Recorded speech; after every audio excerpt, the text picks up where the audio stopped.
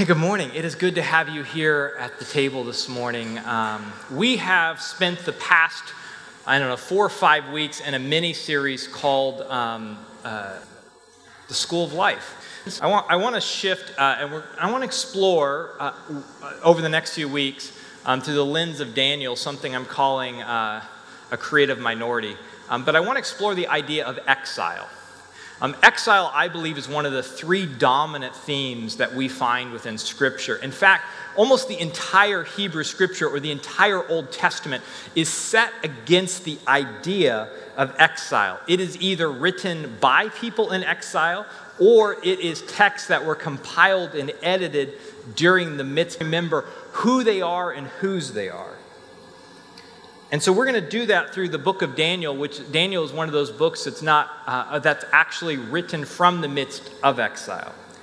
Exile is a period where you feel powerless, where you feel like an outsider, where nothing is what it used to be. In exile, you are trying to live one way, and the dominant culture, the world in which you are living, is trying to live another way, and they think the way that you are living is foolish. That's what it means to be in exile. But before I talk about exile, I want to talk about Donald Trump and Barack Obama. How about that? On the night that President Trump was elected, in the subsequent weeks, you who are from D.C. know this, that people all over D.C. were devastated. And there were people who were scared for the future.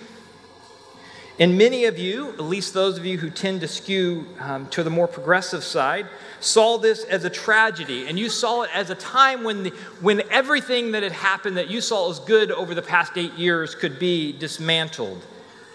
And if you were truthful, you felt powerless and you felt afraid. And in some ways, you felt a bit like a stranger in a foreign land. You're like, how did we get here? How did this happen? I feel like I don't even recognize who we are anymore. I'm guessing some of you felt that. But what I find interesting is I remember exactly 8 years prior, on the night that Barack Obama was elected, many of my conservative friends felt the exact same way and had the same feelings. Some of you may have had some of those same feelings during the 8 years of the Obama administration. I mean, the narrative was different, right? There was different things you were concerned about. But the anxiety and the powerlessness and the feeling like a stranger in a foreign land, it was similar. It's one of the reasons we're having such a hard time understanding one another. And honestly, we have a lot of the similar feelings, though. Feelings of anxiety and like, I don't know who our country is or who we are becoming. But because in both cases, people were experiencing just a small taste of what it feels like to live in exile. You feel anxious. You feel powerless. You feel really concerned about the future. You feel as if you have no idea what is happening. And tied up within this question, or the feelings of anxiety, are these questions of who we are, in this case, in the case of the election, who we are as a nation. Who are we becoming? Is this our lot forever? There's a question of identity. But we're not only feeling the pain of exile as a nation, or some of you are not only feeling this as a nation, but Christians have felt something similar for a while.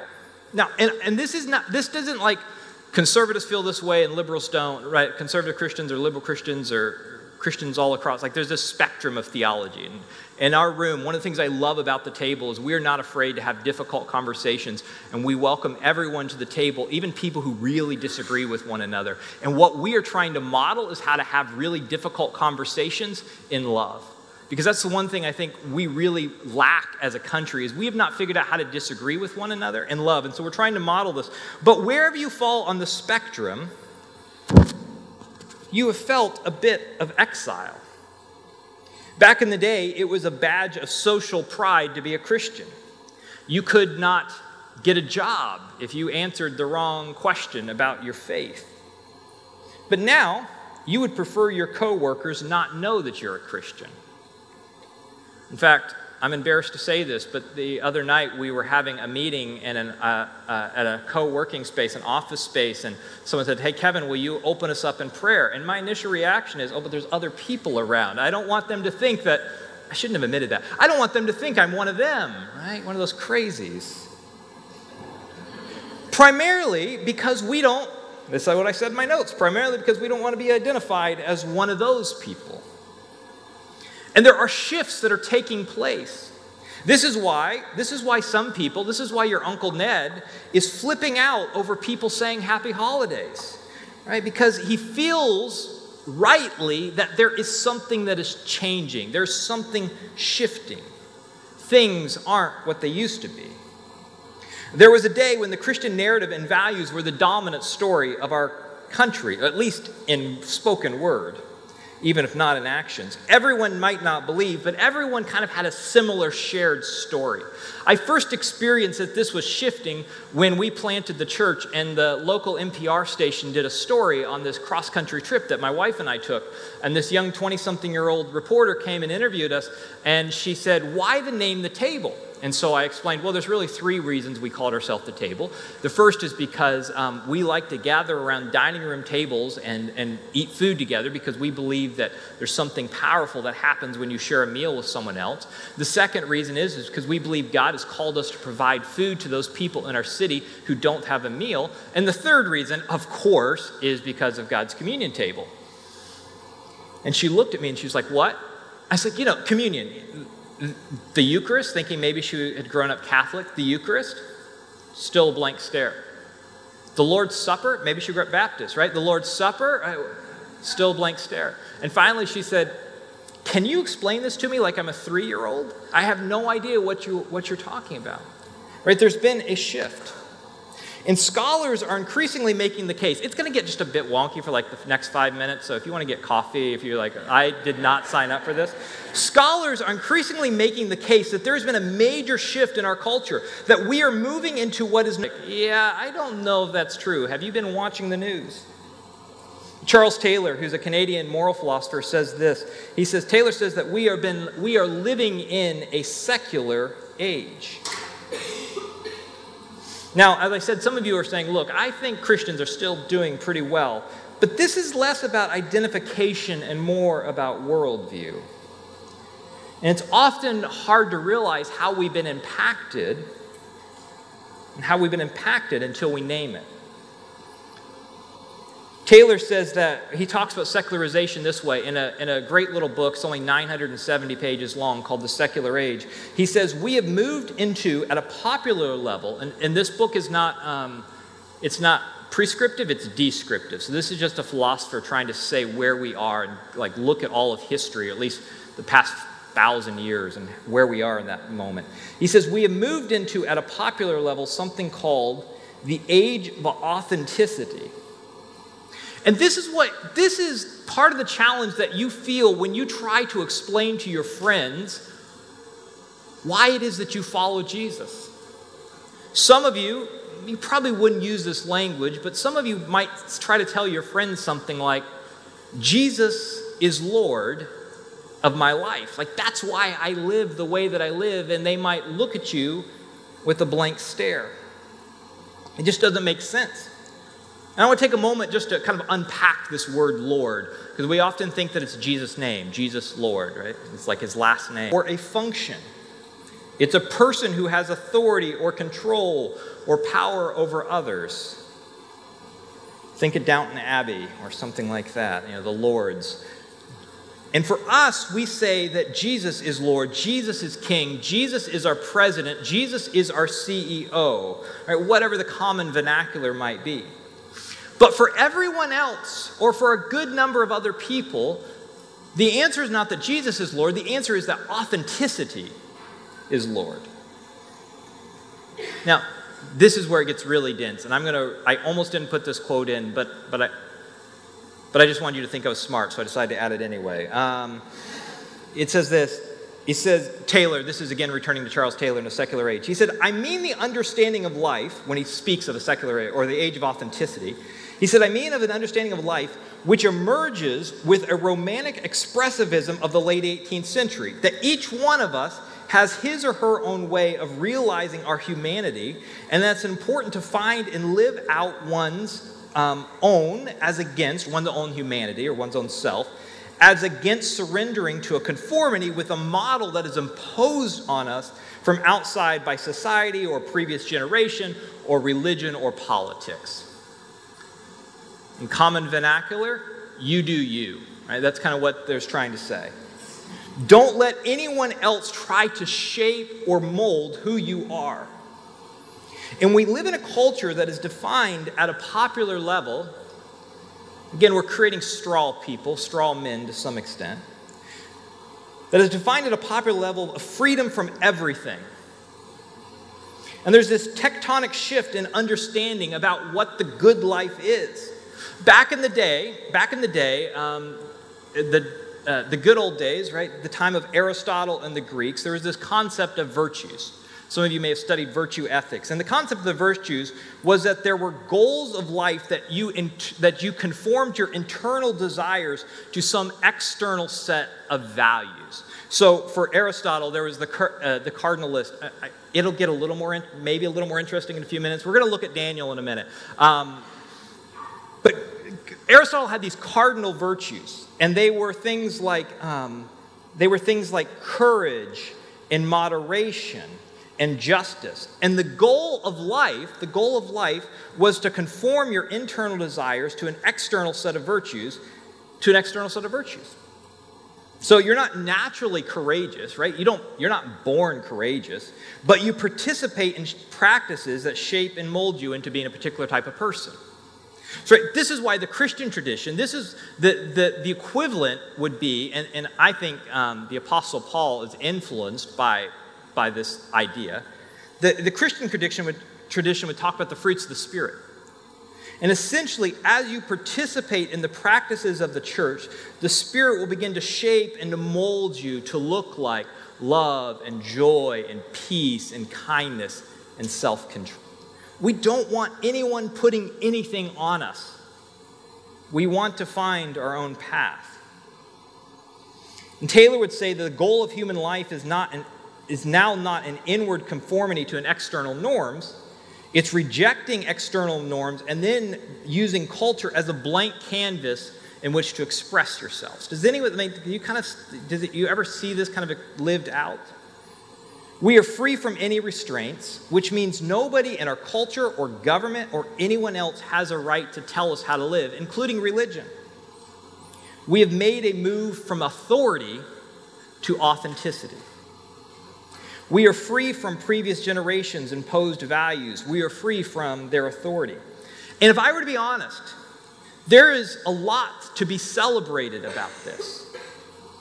Because there were a lot of people who were held back in a previous age.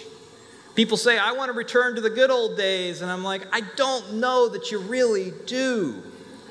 Right? Because people who were held back in a previous age by religion and customs and all these things, and so whether you, because of race or gender or sexual orientation, people are now beginning to come out of the shadows and say, they're beginning to come out of the shadows. But along with what's happening, there's also a complete disconnect from the past, from tradition, from authority, from things that shape and mold us and form us into something else. There's no wisdom that we can gain from previous generations because we are writing on a blank canvas. And not to mention, with some good reason, we see previous generations as nothing more than unenlightened oppressors. Some of you who study academically love to throw around the word colonialism, right? And we can talk about the impact of colonialism on culture and all these different things. And you're right. But the problem is that we have so freed ourselves from authority and tradition that we have nothing that molds us. You're not the boss of me. I see this all the time. Like one of the reasons that you like our church, or a lot of you like our church, is that we have a very flat leadership structure.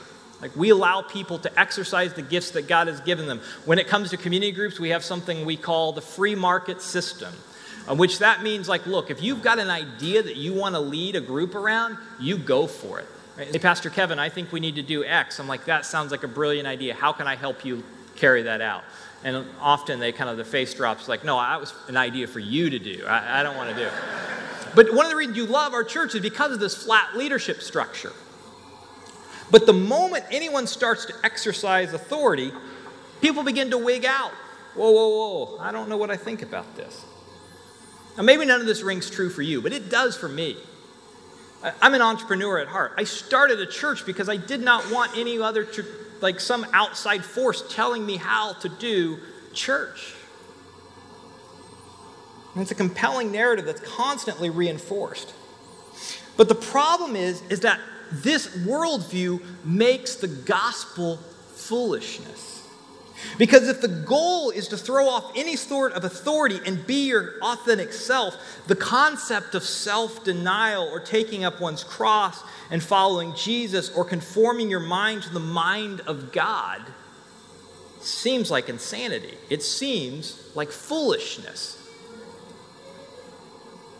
And so for a whole host of reasons, it's not too far a fetch to say that as followers of Jesus, in a secular city like D.C., we are exiles. I had a young man who attends the downtown parish come to me last Sunday, and I asked him how his job was going. And he said, I'm not sure it's possible to be a Christian and to run a company in our day and age. That's an interesting question. Can we be a Christian and be a politician or an executive? And so the thing that we struggle with is, how do we live in a dominant culture that lives one way when we want to be formed by the person of Christ? We want to be formed by the gospel and by Scripture. And one of the things that actually bothers me, not about you, this bothers me about me, is that I often stop feeling the tension. Right? I become such a good member of DC society that it doesn't feel weird to me anymore. It doesn't feel weird to me to go out and spend a ridiculous amount of money on a meal and a bottle of wine, money I could have used to help somebody else, but I'm spending dropping $120 for 2 people to have a nice dinner, and it's just that's normal. Now, not that that's not a Christian thing, but it's an example of the way that we become so shaped and numbed by our culture, the culture we live in, that it doesn't even begin to feel weird to us. Right? And so some of you are like, I don't know what he's talking about. This feels like a very good Christian culture to me because it matches my values. And so as we're rewriting the rules and as we're throwing off everything we've ever known, there are a couple responses that people tend to embody. The first is they freak out.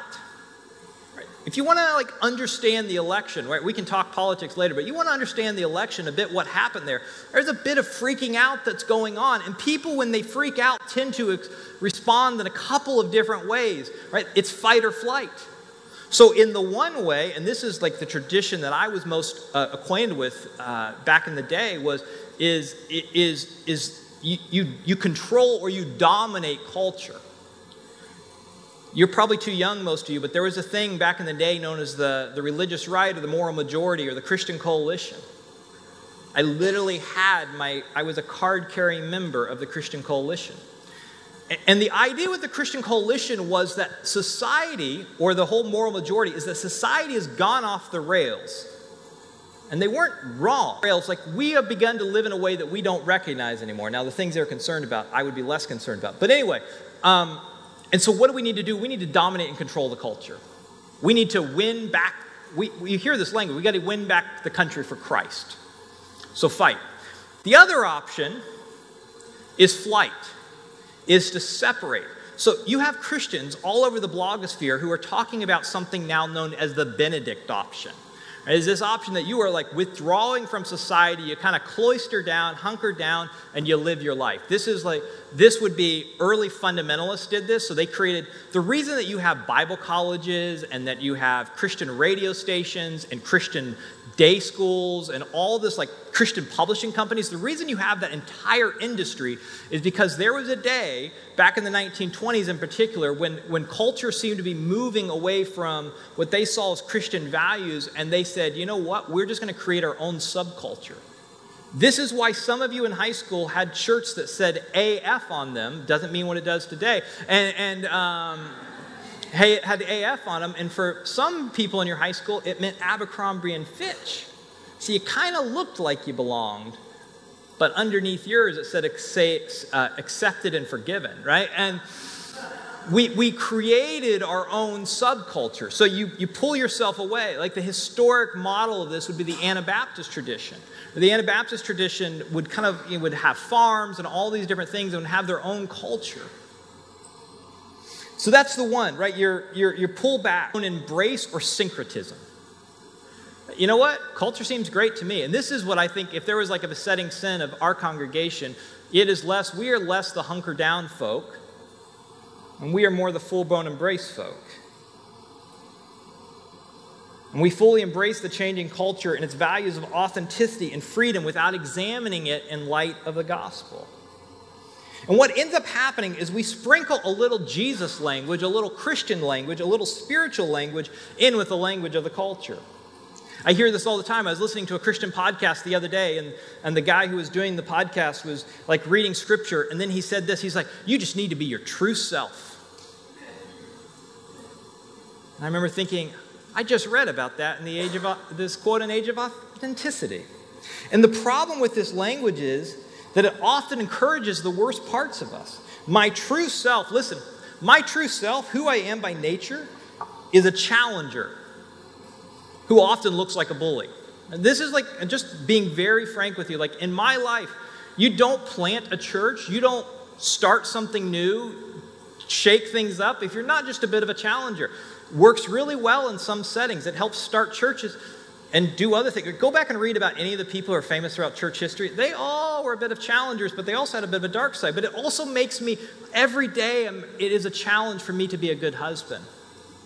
Because I'm always saying, like, is the person I am, do I look more like Jesus or do I look more like that challenger, that bully, that person that I am? This is something I try to work on every day as a pastor and a father and a boss.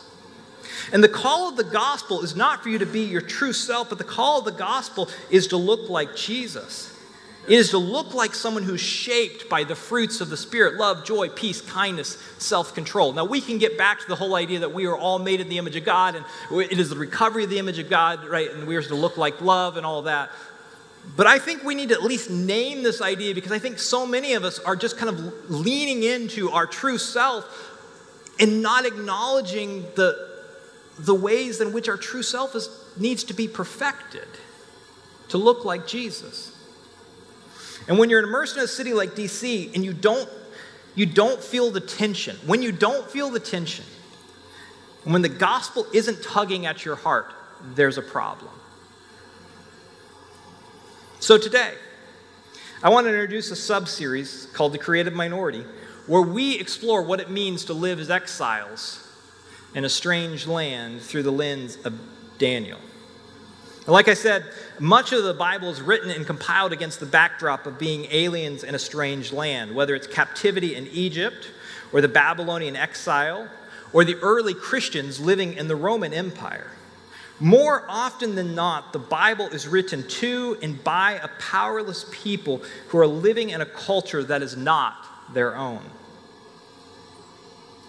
Daniel, the book of Daniel, opens with these words. Daniel chapter 1, beginning with verse 1. The reign of Jehoiakim, king of Judah, maybe I could read that right. Nebuchadnezzar, king of Babylon. Just a side note about, this is totally not about the sermon, but I can't read Nebuchadnezzar without remembering this little side note. My wife, Charla, who some of you got to hear preach a couple weeks ago, she has a dark side, as she acknowledged in her sermon. And she really asked me early on if we could name our children after, like, dictators in the Bible. So Nebuchadnezzar, right? Nebi for short. Anyway, Nebuchadnezzar, king of Babylon, came to Jerusalem and besieged it. And the Lord delivered Jehoiakim, king of Judah, into his hands, along with some of the articles from the temple. And these he carried off to the temple of his God in Babylon, and put in the treasure house of his God. So he takes the treasures of the temple of Israel and takes them to the temples of Babylon.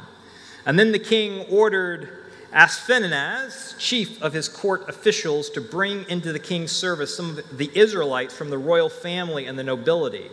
Young men without any physical defects, handsome, showing aptitude for every kind of learning, well-informed, quick to understand, and qualified to serve in the king's palace. He was to teach them the language and the literature of the Babylonians. He was to make them be good Babylonian citizens. And Babylon was doing, kind of basic poli-sci. There's a couple of different ways. If you ever want to build an empire, you can take notes. There's a couple ways to do it. The one is brute force, right? Scorched earth policy, you kill everyone. Problem is, then there's no one to farm the lands and run the factories or whatever it is you do in your empire. And so the other way is a charm offensive, right? You take the citizens of the land that you are capturing and you essentially brainwash them. You win over the hearts and minds of the cultural elite. At least this was the Babylonian style. You win over the hearts and minds of the cultural elite, the best and the brightest, and then the hope is that it'll trickle down. Now, this is not too dissimilar to our own world. The book of Daniel is written during exile by someone who wants to be sure that the people of God do not lose their distinctiveness. Daniel recognizes is that those who are carted off to exile weren't careful. At some point, listen, Daniel realized that at some point their children would cease to be the people of God living in exile and would instead be. I think way too many Americans, way too many of us are Americans who occasionally go to church rather than Christians who live in America. But today I want to posit that there is a better way to live than fear, right, flight, or full-blown embrace of the culture's dominant values. And I think the book of Daniel is a good roadmap for our journey. The author understands cultural disorientation. He went from living in Jerusalem and observing temple worship in this land that had been promised to them, and now was in this foreign land where they were being educated and brainwashed by the Babylonian Empire. They were steeped for years in the stories and the literature and the language of Babylon. Right? This is why Genesis exists. You should know this. Right? We talked about this a while back, but Genesis exists because Babylon had their own narrative about why humans existed. And Genesis is compiled to say, no, you were made in the image of God. The Babylonian story of creation is a lie. And they found a way in a culture that was opposed to their way of life, not only to live, but to thrive as the people of God. Their identity and their posture wasn't fear or syncretism, and it wasn't control. Instead, their approach was to become a creative minority. John Tyson has a great little book called A Creative Minority, and he defines it this way. A creative minority is a Christian community. It doesn't have to be, but for our case it is. A Christian community in a web of stubbornly loyal relationships who live in a challenging and complex cultural situation, who are committed to practicing the way of Jesus and seeking the renewal of all things. Now, the reason I said it doesn't have to be Christian is because the term creative minority actually comes from the chief rabbi, Jonathan Sacks, who says, to become a creative minority is not easy because it involves maintaining strong links with the outside world while staying true to your faith. Seeking not merely to keep the sacred flame burning, but also to transform the larger society of which you are part. This is demanding and a risk-laden choice. It means we live in a tension, the tension between faithfulness and the tension between influence. I've had multiple times people come and talk to me about what they do in D.C. and wondering if maybe they should bail from their job. And more often than not, I say, the worst thing you could do is to walk away from where you are, because you are called to be a faithful presence where God has planted you. Now, there are moments when you are at, but I followed it up with, but you have to also be willing to walk away from everything if a moment comes where it'll cross your convictions. Right? But it doesn't mean just because it gets messy and muddy, you need to bail. It means we live in the tension between faithfulness and influence. And the church seems to be always caught between the options of embrace and syncretism, or separatism and domination. Embrace says we're only living for what's presently available and accessible. Live and let live. Separation says that we withdraw from culture and we just wait till the sky opens and we can be carted off to a better place. And domination says you try to force other people to look like other people to live like you want them to live. But creative minority offers us another choice. It calls us to live fully present here and now while we long for God's future kingdom. This is the tension of all of Scripture, right? Is the already but not yet. God's future kingdom has begun to break into the present. We see slivers and glimpses of what is possible, but we still live in a broken world. And this is the tension we see all throughout the book of Daniel.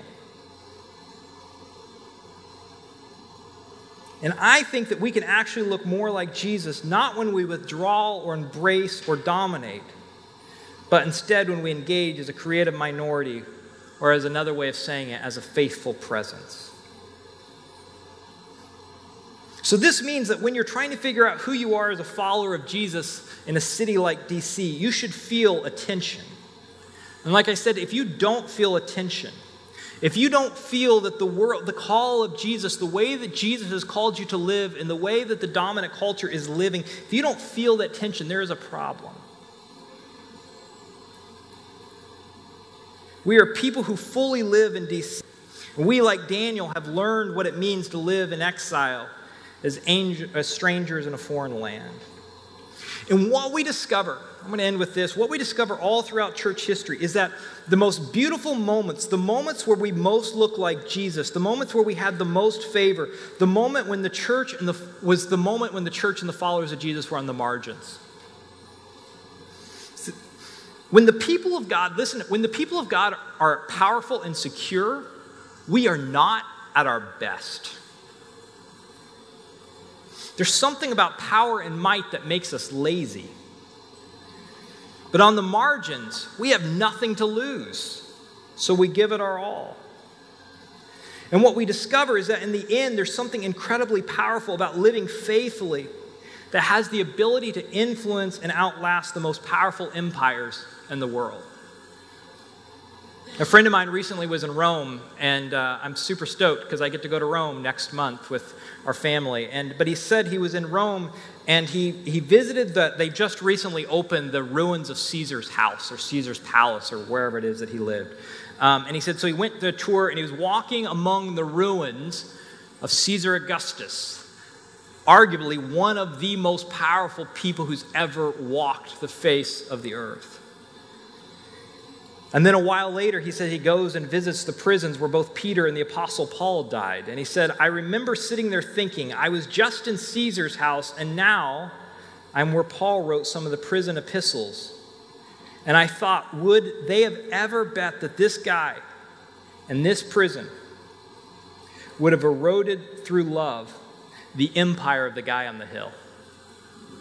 And that moment when Paul or Peter are in prison and all seems lost and the power of Rome seems so great, would they have ever imagined that love would have eroded that power? The second example is William Wilberforce, who's become more famous recently because of the movie about Amazing Grace, about his life, but also because of all the anti-human trafficking work. But Wilberforce, we forget sometimes how against the grain William Wilberforce was going. In his day, Wilberforce he was a contemporary of John Wesley, who's like my theological crush. He lived at the time of John Wesley. In fact, the last letter that John Wesley wrote before he died, he wrote to Wilberforce telling him to continue his fight against slavery in England. But in the day when Wilberforce first fights to outlaw human trafficking in their day, the slave trade, people said you are crazy because the entire economy was wrapped up within it. Like, if you do this, everything falls apart.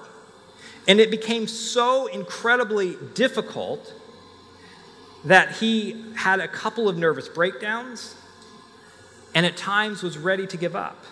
Everybody hated Wilberforce and his group of friends. But by the end of his life, history was the Clapham sect, that this creative minority, they lived in the tension of their culture and a faithfulness to God. they were able to exert redemptive influence, and slavery in their country was halted. The other question that when we talk about this, like what does it mean to be Christians who live in the dominant culture, one of the things, at least back when you're in seminary and you're sitting around and you get to talk about hypotheticals, is the question people always throw up, yeah, but what about Hitler? And I could just imagine what it would have been like to have been at one of Hitler's rallies. He was a mesmerizing speaker, and there was an energy in the room. When you read historical writings, they talk about the energy of these rallies, but they also felt a bit like a tinderbox. At any moment, someone was going to strike a match and the whole thing was going to blow. And can you imagine being in the midst of that rally as a young PhD student, as a young nerd, and thinking that all was lost? There is no way that the empire will ever come toppling down. And that PhD student ends up dying as a martyr for his faith. But Hitler is now the scourge of history. And Dietrich Bonhoeffer, that tried to resist the power of Hitler, continue to shape and to guide how we live today.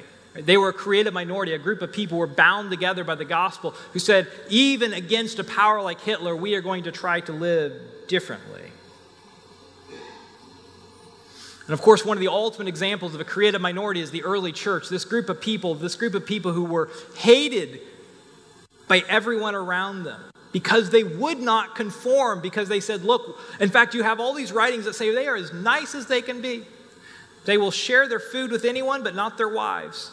There's like an actual quote that says that. And they said they'll help anyone, but yet they won't conform. And so you find one of the earliest references to the resurrection that we find is this sketch. I think we have it here. So this is found scribbled. It's about from 200 AD. It's scribbled into the side of a wall in Rome. There's actually a better drawing of it here. The next one. See right there, and it's a donkey on a cross. And this was graffiti on the streets of the Roman Empire, and essentially what it was saying was worshiping your God who is an ass. This is how Christians were perceived.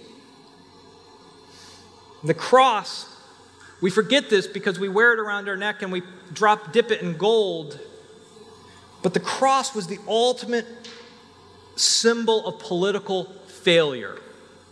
You lost, we won.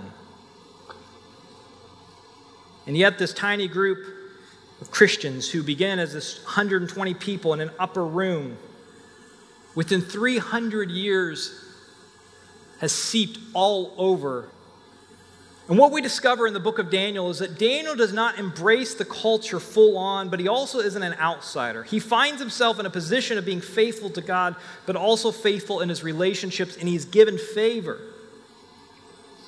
And this is why I think it's so important for us as DC residents in some really unique spaces to hear this, that Daniel is in many ways, he is a powerful person who is a cultural elite. He's trained, he's given a position of influence, he's speaking truth to power, and his life is threatened over and over. And what I want us to kind of hear as we're going forward is that if we are going to live into the calling of being a creative minority, this cannot just be a materialistic community that simply gathers together and that the strength of our community keeps us going.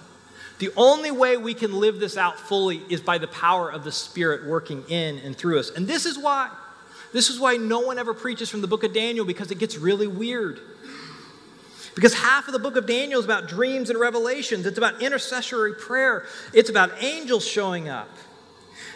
Because listen, the more that we press in and completely put our trust in God, the more dependent we have to be on God showing up. Because without God at his back, Daniel is a goner. And so as we explore Daniel, I hope we learn what it looks like to live as a creative minority. as a committed community that practices the way of Jesus through the power of the Spirit, and that we will see something beautiful birthed in our community. Because in times of great despair, when people think that the sky is falling in and that there is no hope for the future, followers of Jesus to show that there is another way. There is a way of love and joy and peace and kindness and self-control. May God show us how to live another way. Let's pray.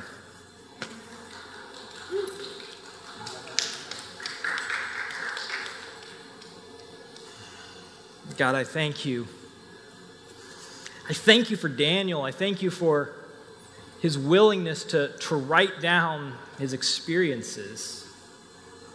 I pray that you would just help these ancient texts to speak to us over the next few weeks as we explore what it means to be an exile in the city where we live, in the country where we live, what it means to be the people of God when it seems so disorienting.